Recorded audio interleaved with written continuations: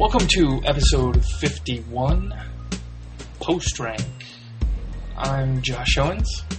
And I am Adam Stakoviak. The Web 2.0 show profiles some of the hottest people behind some of the coolest web services known on the web. I am Adam Stakoviak, if I didn't say that right. Blah, blah, blah, blah, blah, blah. Let's get on with it. Indeed. So, in case you haven't noticed, we are back on a somewhat regular schedule here. True. We're actually going to scale it back a little bit. I think we're going to do twice a month, and probably at some point during the year we'll skip a month. We'll take a month off. Right. So we're probably looking at about 22 episodes a year on our current pace. Man, you're such a mathematician.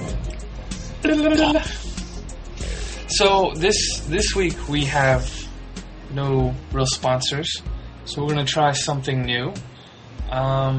We signed up for an affiliate program with Basecamp, or with 37 Signals, and we're going to provide a link to tools that we use, and if you happen to sign up for Basecamp, Highrise, or Backpack, we just ask that you use our links to help support the show. Yeah. So, yeah, we'll have a section on the website for that. Sweet. Yep. And personally, we use a bunch of different tools, but we definitely use Basecamp and we definitely use Highrise on a day-to-day basis in our business. Sure. We have Backpack, but we don't. I guess it's not quite as useful as we used to find it.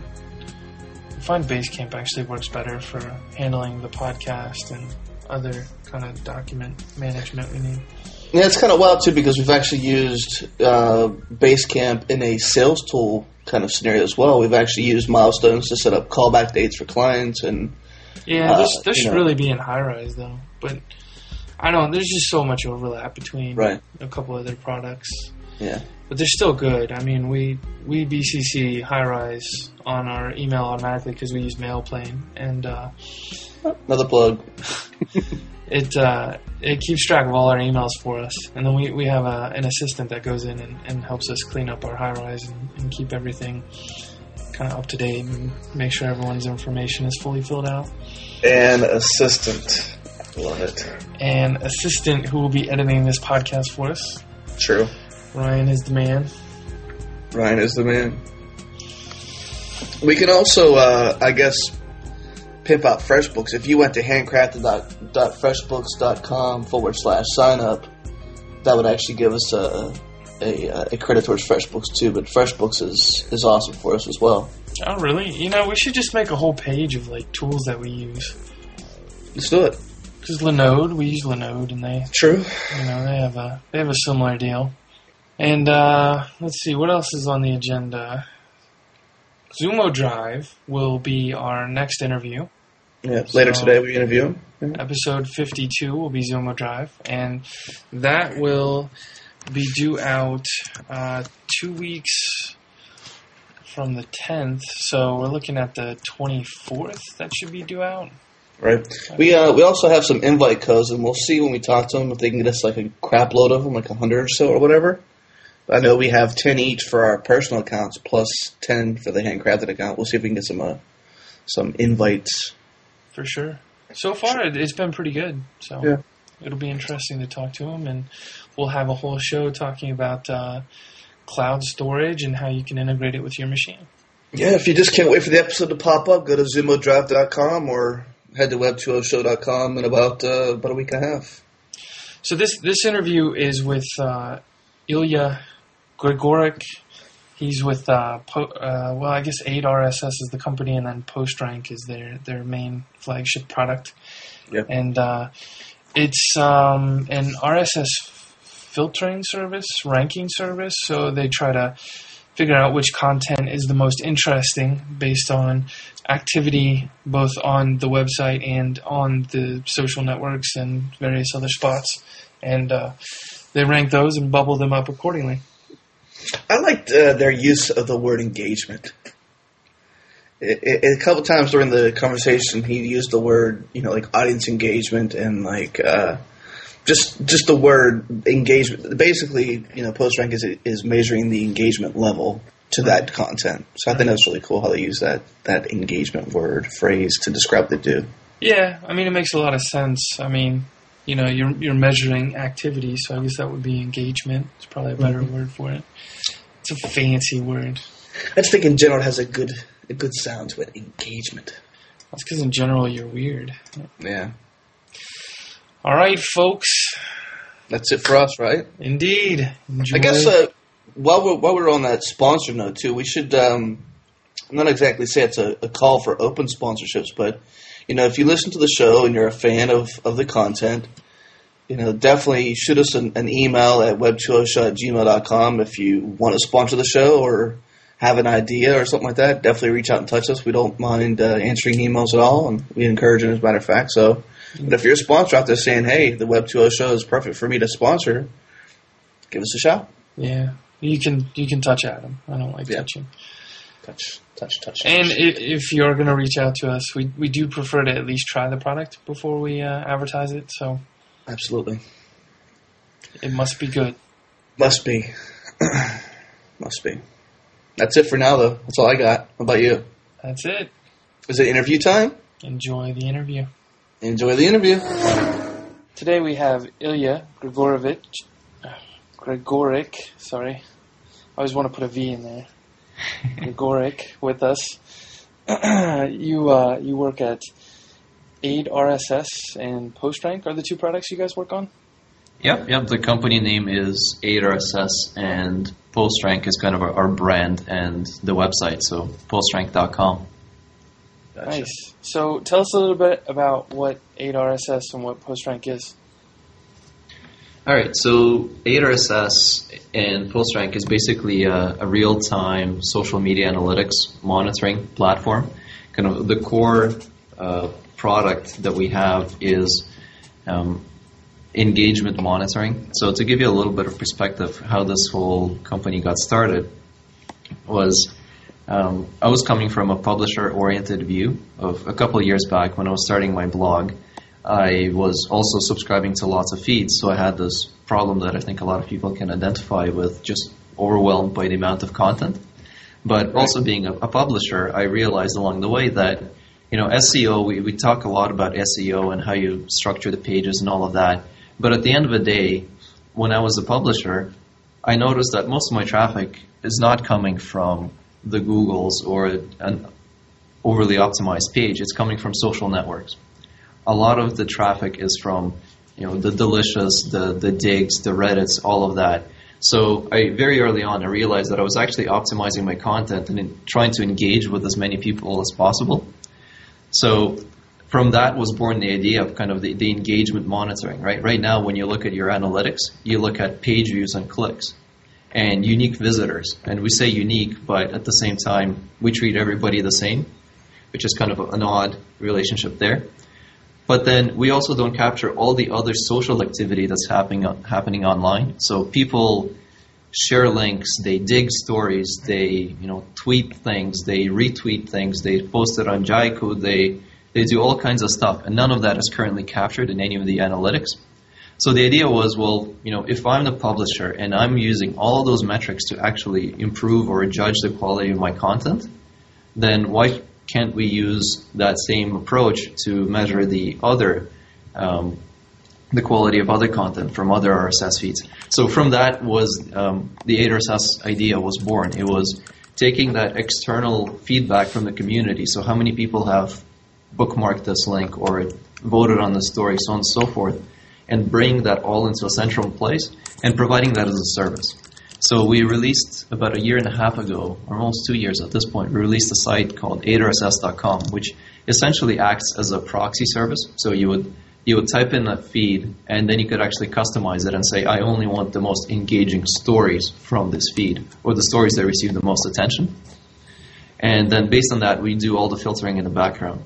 So that was kind of the inception of the idea. And since then, we've migrated to postrank.com, which is our ranking system for taking into account all of this engagement data. And now we're looking at how do we expose that data to publishers and how do we bring a lot of the social media stuff to something publishers can take advantage of. That is interesting. Indeed. So I'm looking at Postrank here, and I just popped in the Tasty Planner blog, and I have something that's a 10. What would make that be a 10? Right. So one of the interesting things about the way we rank the content is it's all relative, right? Trying to compare apples and oranges doesn't work online. So, for example, if you pick a small blog, let's say a photography blog, and compare it against a big traffic site like, let's say, TechCrunch. Wikipedia. Right. It's just, you can't compare those two things. But relatively speaking, if I'm interested in photography, and even though it's a small blog, a 10 on that may be very different. So, for example, the photography blog may only get, on average, 5 comments and 3 bookmarks. And when it gets 30 comments, that's actually a very big deal.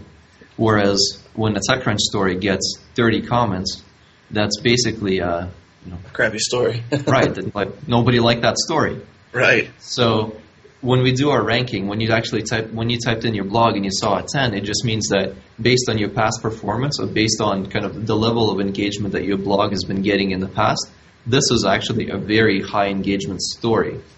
It doesn't mean that this is the best story across the internet. It just means that in that set, this is the best story.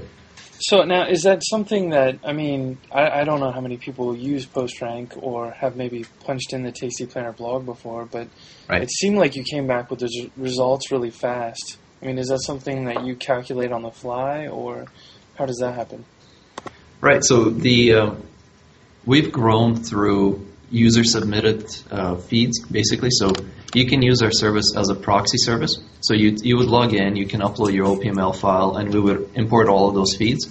So just to give you some sort of a perspective on how our system operates, right now we're tracking about 1 million feeds through our system.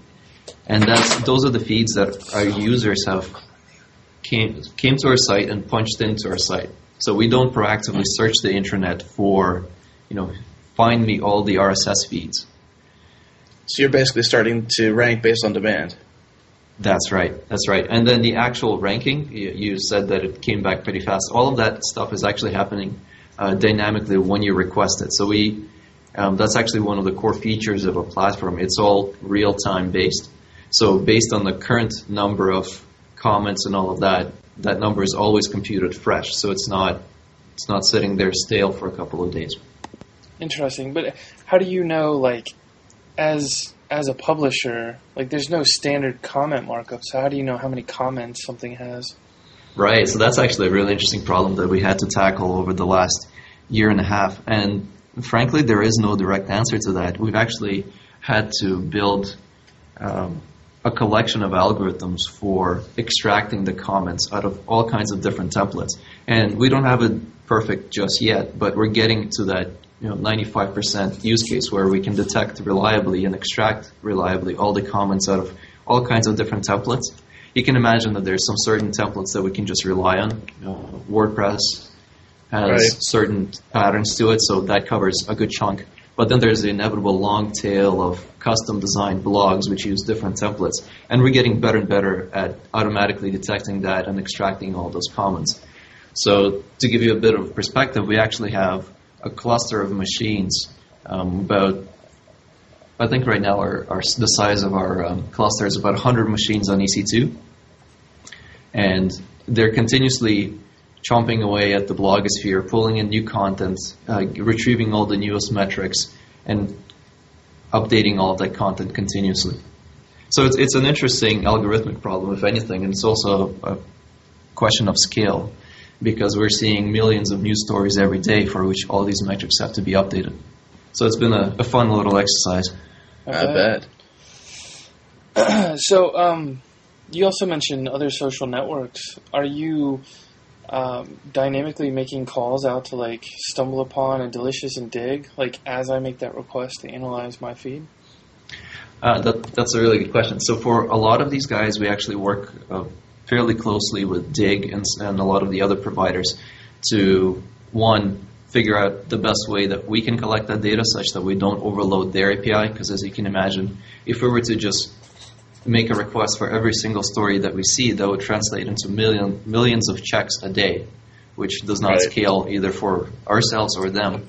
So with a lot of these social sites, we actually have either a private API or some sort of an arrangement where we get real-time updates. So Dig is a great example. We actually pull in that data live as it happens on the Dig site, so we always have the latest counts. So when you actually come to our site and type it in, we already have that in our database.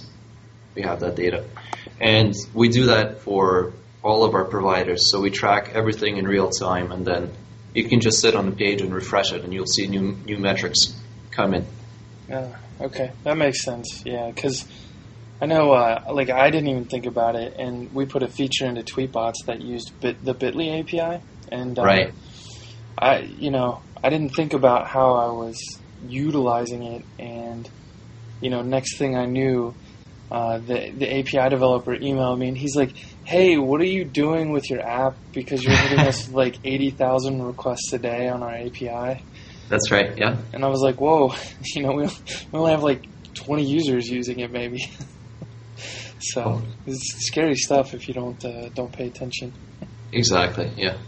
You talked about social sites actually hitting sites earlier, and for Tweetbots, Josh, Twitter is the highest referrer for us. Right. Twitter and Bitly, and Google's number 8. Not that it's a bad thing, but Google's like further down there. So this is interesting. Yeah. Yeah, and I think this is kind of picking up on that thread once again. This is a huge change that's happening in the industry. Before we had kind of the traditional media, which generated all the content.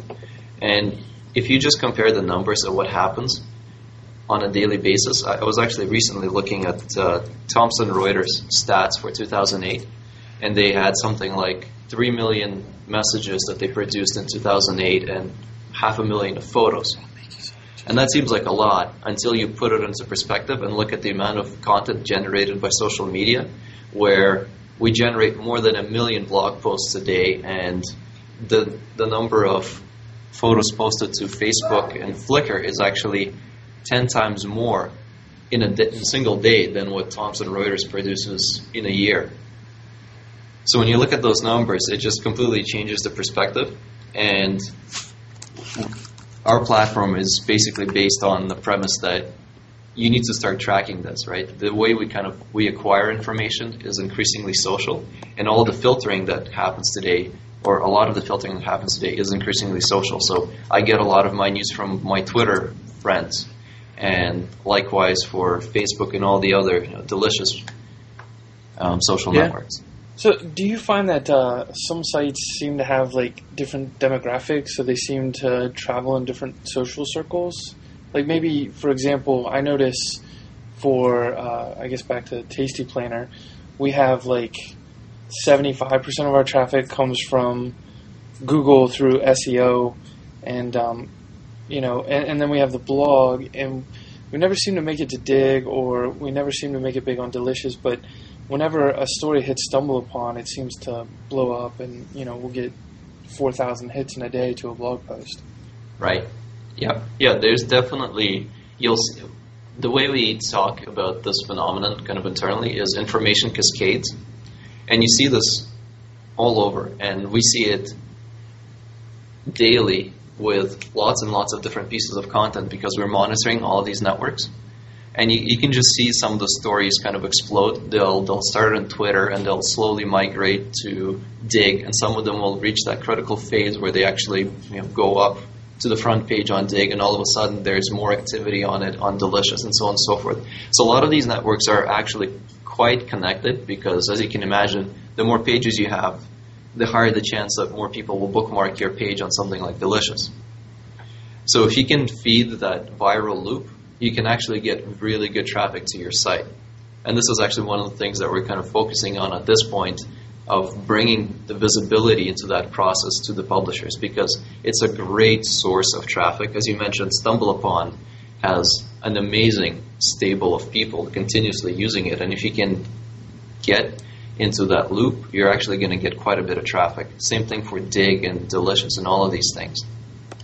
Yeah, I definitely think, I was actually quite shocked. I'd never had a story on StumbleUpon before, and we had one hit, and it was I don't know. It seems like it's double the traffic that Dig will normally send to us for a story.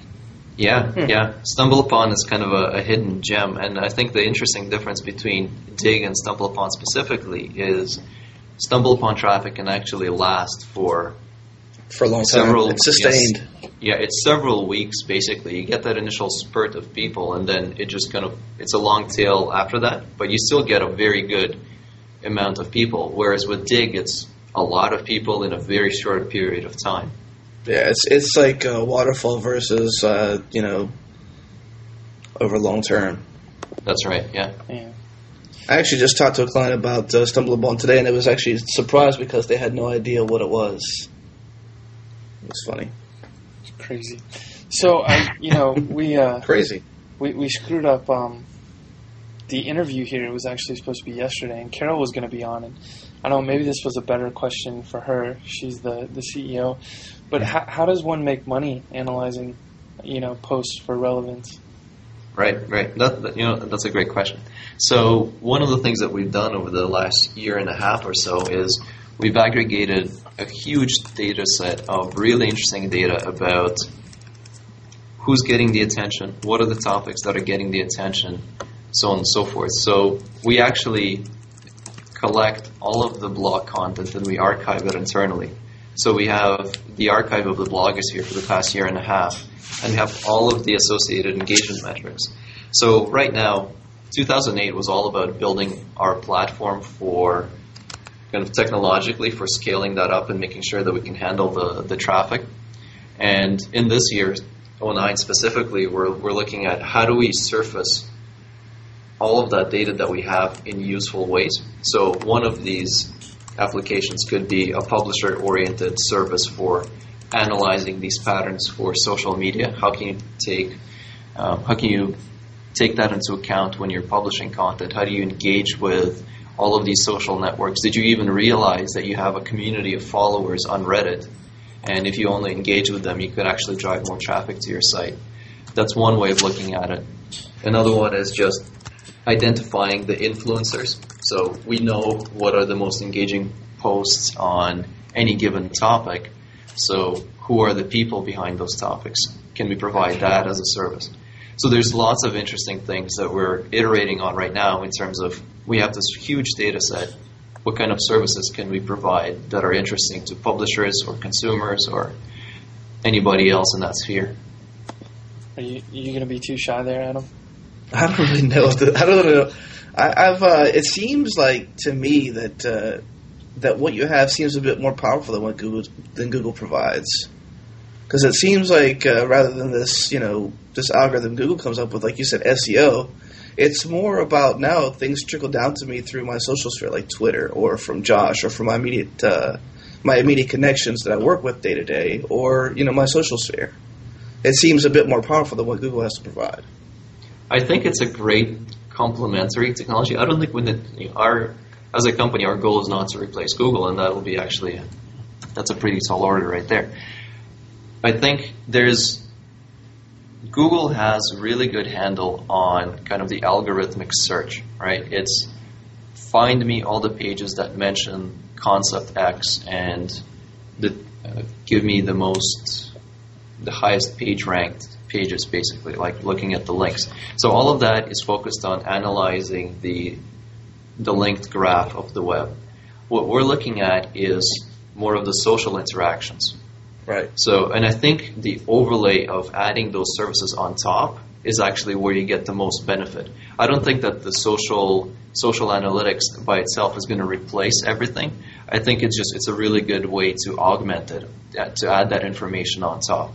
Because there's still lots of value in analyzing all the underlying content, filtering out the keywords, identifying concepts, the semantic web stuff. All of that is still extremely relevant. But I think today it's just the way we produce content is changing. So one of the advantages that we do have with our system is speed. So actually, I had a question real quick. I don't know if you guys heard, but Google is supposedly actually indexing Twitter near real time now, or as close as I guess would be humanly possible. That's a big stream.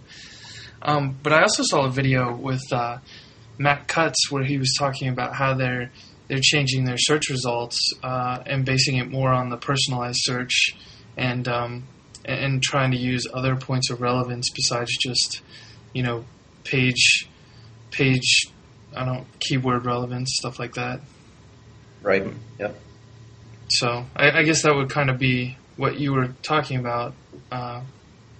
Postrank being I think we're all realizing that you have to start bringing in a lot of the social aspect of search. So even last year, I don't know if you guys caught it, but for one day, I think it was around March in 2008, Yahoo search actually integrated Delicious into their search results. So whenever you would see a hit on something, it would actually display the associated tags and all of that stuff. So they ran it as an experiment. And I think the rumor has it, nobody can confirm it for sure, is that they actually do use Delicious as part of the filtering criteria or ranking criteria for the actual search. So I think a lot of these companies, a lot of the search companies are realizing that they have to start looking at the social data, the social data that's available on the web. So the Facebooks, the Delicious, all the other interactions that happen online. And it just so happens that at AidRSS, we're kind of exclusively focused on that aspect. So it's not a replacement, but it's a great way to augment that search. Yeah, it's almost like another approach to maybe Technorati or the same problem that TechMeme was trying to solve, by finding popular stories and, Right, exactly. So Technorati had the concept, or still has the concept of authority, which is based on the number of backlinks to your blog. And for a while, that was kind of the de facto way to measure your influence. But I think now we're realizing that there's just so much more to the online audience. There's so much engagement that happens on the site. You're not just viewing a page, you're actually writing a comment, or you're bookmarking, or you're sharing that story, that we're just evolving that concept kind of to the next logical level. Yeah. So, somewhere in there before, I caught a snippet about scalability, and you guys are working on that. What languages are you using, and what does it take to scale that language? Right. So our platform is, first of all, we're completely virtual. Been really happy with Amazon Web Services. We were one of the early adopters of their EC2 platform. Started the website and the service right on top of it, so that was done right from scratch, and that's what enabled us to become what we have, because we just couldn't predict the types of load and the amount of work that we would have to do. So our launch was actually an amazing example of how Amazon allows us to scale our systems. We started with about 4 servers, and then we got coverage on, I think, almost every big social site there was, and this was about a year and a half ago. The Dig, the Slashdot, basically every social site. And by the end of the day, we actually had 100 servers running just because we needed to crunch through so much more data than we anticipated. But the underlying thing is we could actually do that because we could just start 100 servers and just parallelize all that work. And the actual code itself is primarily Ruby. We do have some Java mixed in for certain aspects of doing search or filtering and all of that, but I would say it's more than 90% Ruby at this point. And we've certainly had to fight through some problems with Ruby and contribute some patches, but all of that's just, it's no different than any other language. We really like the fact that Ruby allows us to do really quick agile development, so we can prototype new features quickly, add to our existing feature set, or just scrap and rework something. So it has a lot of benefits, and it worked out really great. Yeah, actually, you got a Ruby Hero Award, didn't you? Yeah, that was a nice surprise at RailsConf. So in fact, my blog is in many ways just a reflection of all of the things that we're working on continuously. So I just have this kind of rule of thumb where if it takes me more than 2 hours to do anything, chances are somebody else is probably spending that time as well. So I might as well just document and talk about it. So not everything makes it to my blog, but a lot of the things that show up there is just kind of the daily grind of all the things we got to put up with, and then just putting it out there to help some other people save some time and contribute back to the community. Yeah, for sure. I mean, you're the reason that we use Nginx now with Handcrafted. So. Oh, awesome! Yeah. That was a great upgrade for us. So, it's selfish also because we want more people using Nginx and a lot of the tools that we're using because they then contribute back to the community, new patches, new features, and all of that. So it works out great. Yeah, exactly. It's pretty awesome. Yeah, actually, somehow I ended up on the team that was nominating people for Ruby Heroes, and you were the one that I campaigned for because you have some amazing blog posts. Definitely highly relevant. I think we should cue some good music here.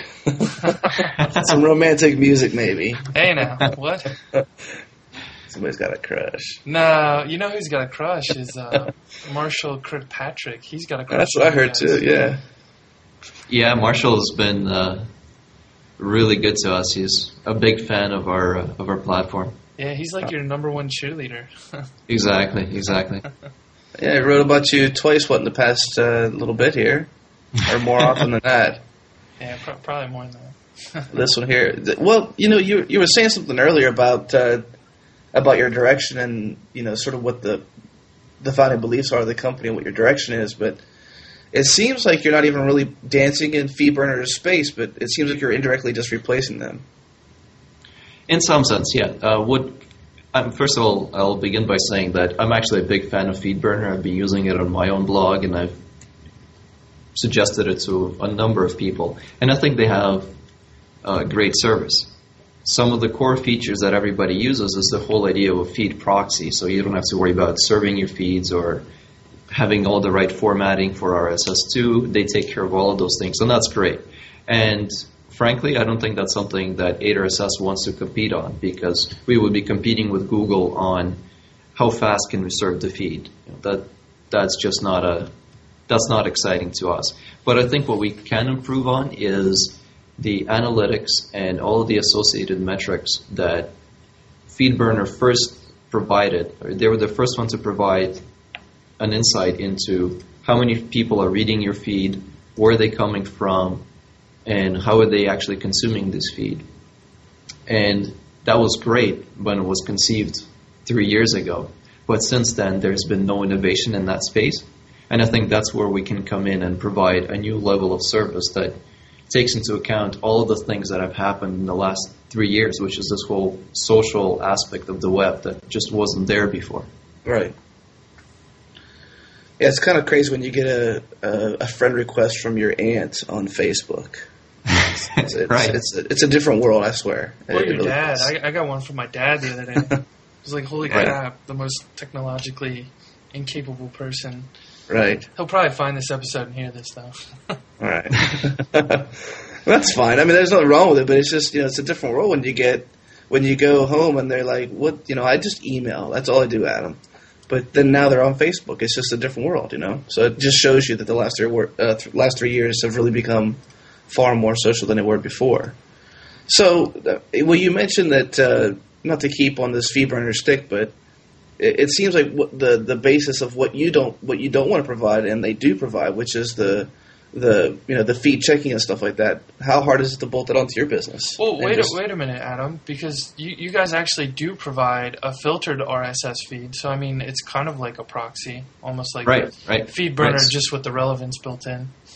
Exactly. So in fact, we do have that infrastructure, as you pointed out. That's what we do already. Right. We proxy. That's what I'm thinking. Like, why would it? It's not that much of a bolt-on. It's already there. So no real need for it anymore. Sure. I think it's more of a kind of a positioning statement from our perspective where we're not necessarily competing on being a better proxy. We're more focused on how can we provide additional services on top in terms of analytics and providing insights to publishers. But you're right. The technology is actually there. We've already built this machine that is consuming feeds on a daily basis, keeping them updated, pulling in all the associated metrics, and serving them back to the users. Right. I think one thing we I'm not sure if we recorded that, if that was in that break or not, but we talked about, I was talking to Josh about, oh, that's right, you were gone. My bad. I had to catch up myself. Josh and I were talking about whether or not you guys are campaigning for a micro format on comments. And in at the Tasty Planner blog, I actually worked on the team for a little bit there, and we integrated the H review micro format into comments. And obviously the H Atom format into micro format into the blog post. But what's your take on like getting a format that you can rely on and read upon? It's interesting that you ask about that because we've been in touch. I don't know if you guys have come across a website or a company called Backtype. They basically aggregate all of it's backtype.com. They aggregate comments from all around the web. So in some sense, it's a subset of some of the things that our system does, except they actually expose it as a web application where you can type in a user's name and get all of the associated comments. And then there's a multitude of other companies that are also looking at all of this data. So we've actually been in conversation with a lot of these companies to see if we can come up with some sort of a general format that we could put out as here's a simple way to produce and consume comments in a reliable way such that we don't have to rebuild the same system that we built internally for parsing out all kinds of different templates. So in fact, we do consume all of the H Atom and H review formats, and we have all of that covered. Unfortunately, at this point, not many sites actually implement those. Right. So it's a bit of a hit and miss. I'd love to see more adoption on it because it would certainly make our life a lot easier, and I think it would enable a whole number of interesting applications to be built on top. Yeah. So for what it's worth. Go ahead. Yeah. So for what it's worth, we're definitely interested in pursuing that. Yeah, it's almost kind of sad because it's really not that hard to implement. I think No. Adam added it to Tasty Planner in probably less than an hour. Not Right. even. I mean, it's two just different spots. yeah.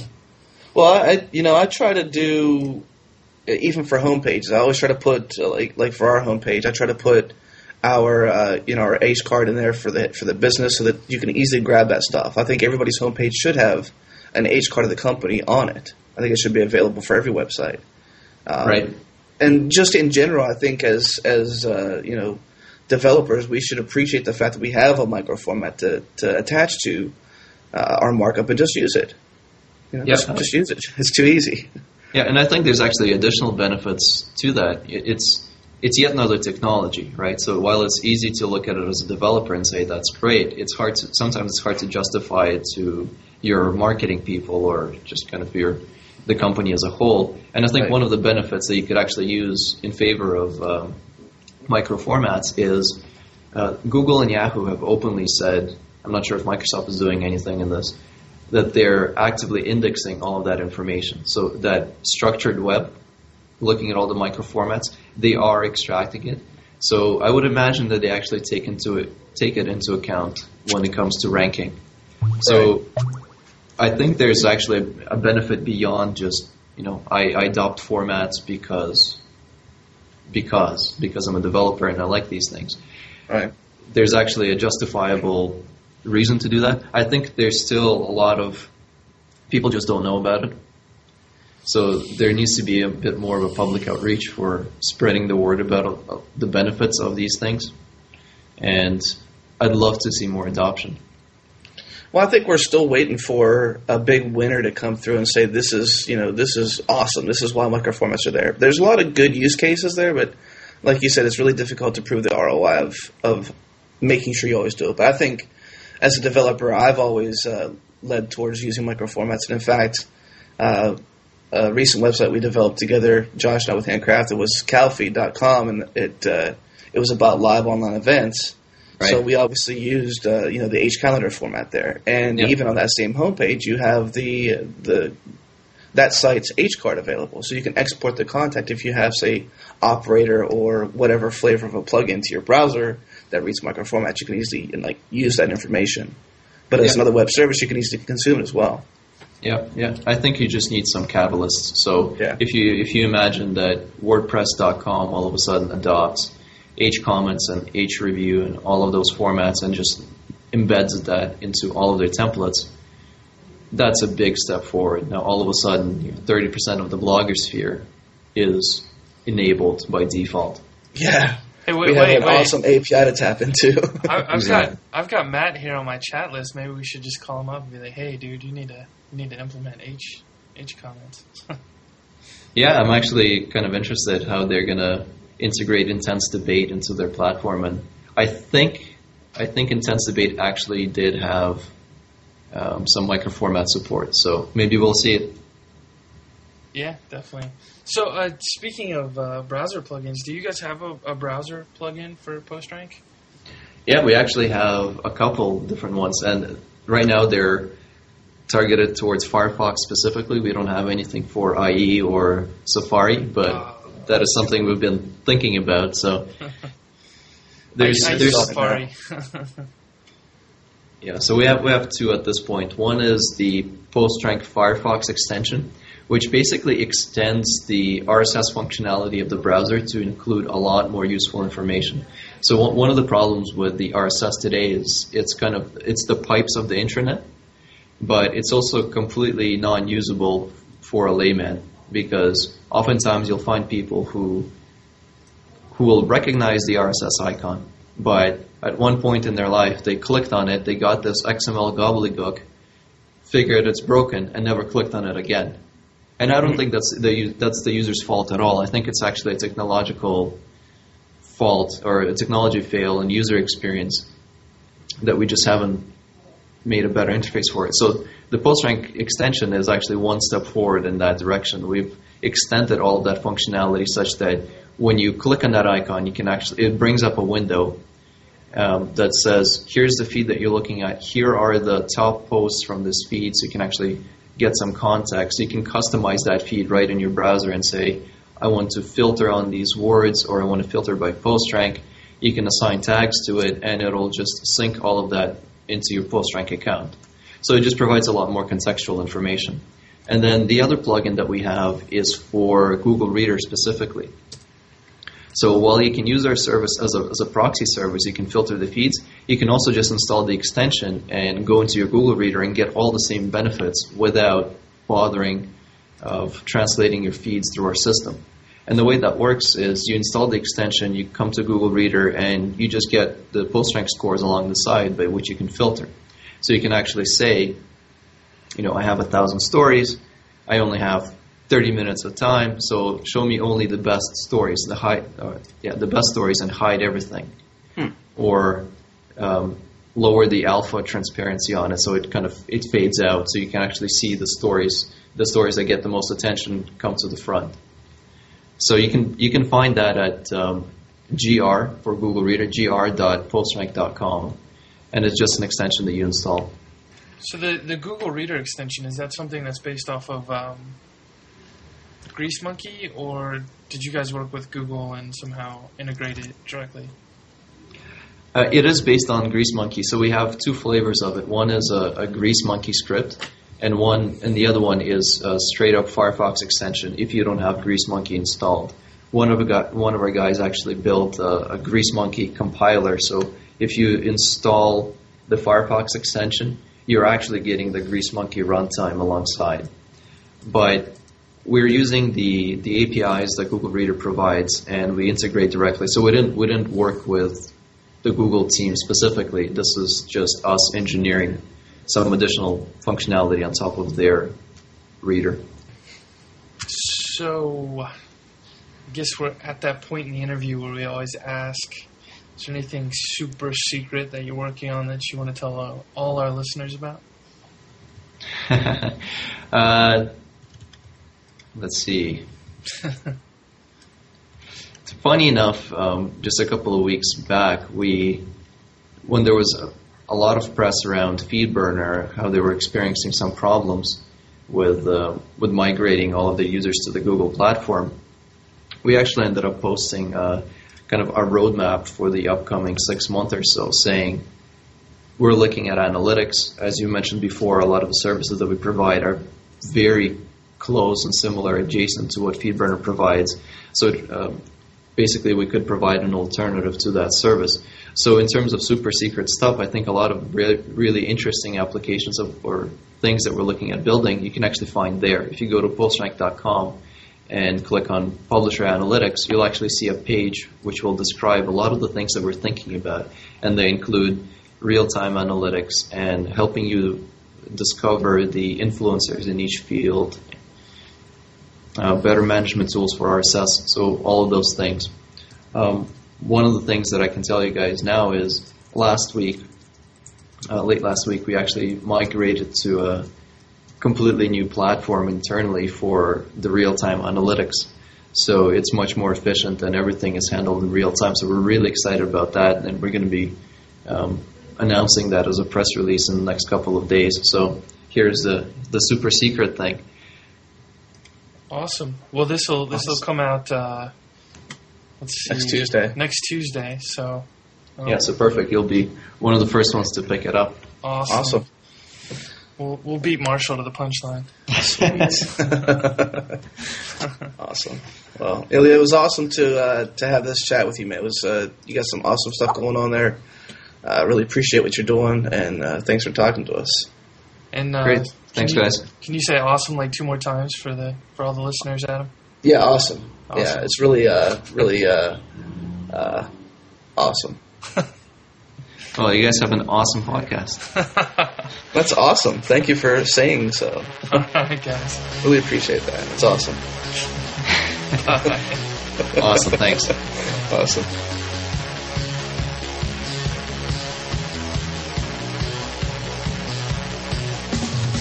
Thank you for listening to this edition of the Web 2.0 show with Josh Owens and myself, Adam Stacoviak. Be sure and visit web20show.com for links in the show notes or to leave a comment on the show. Thanks for listening.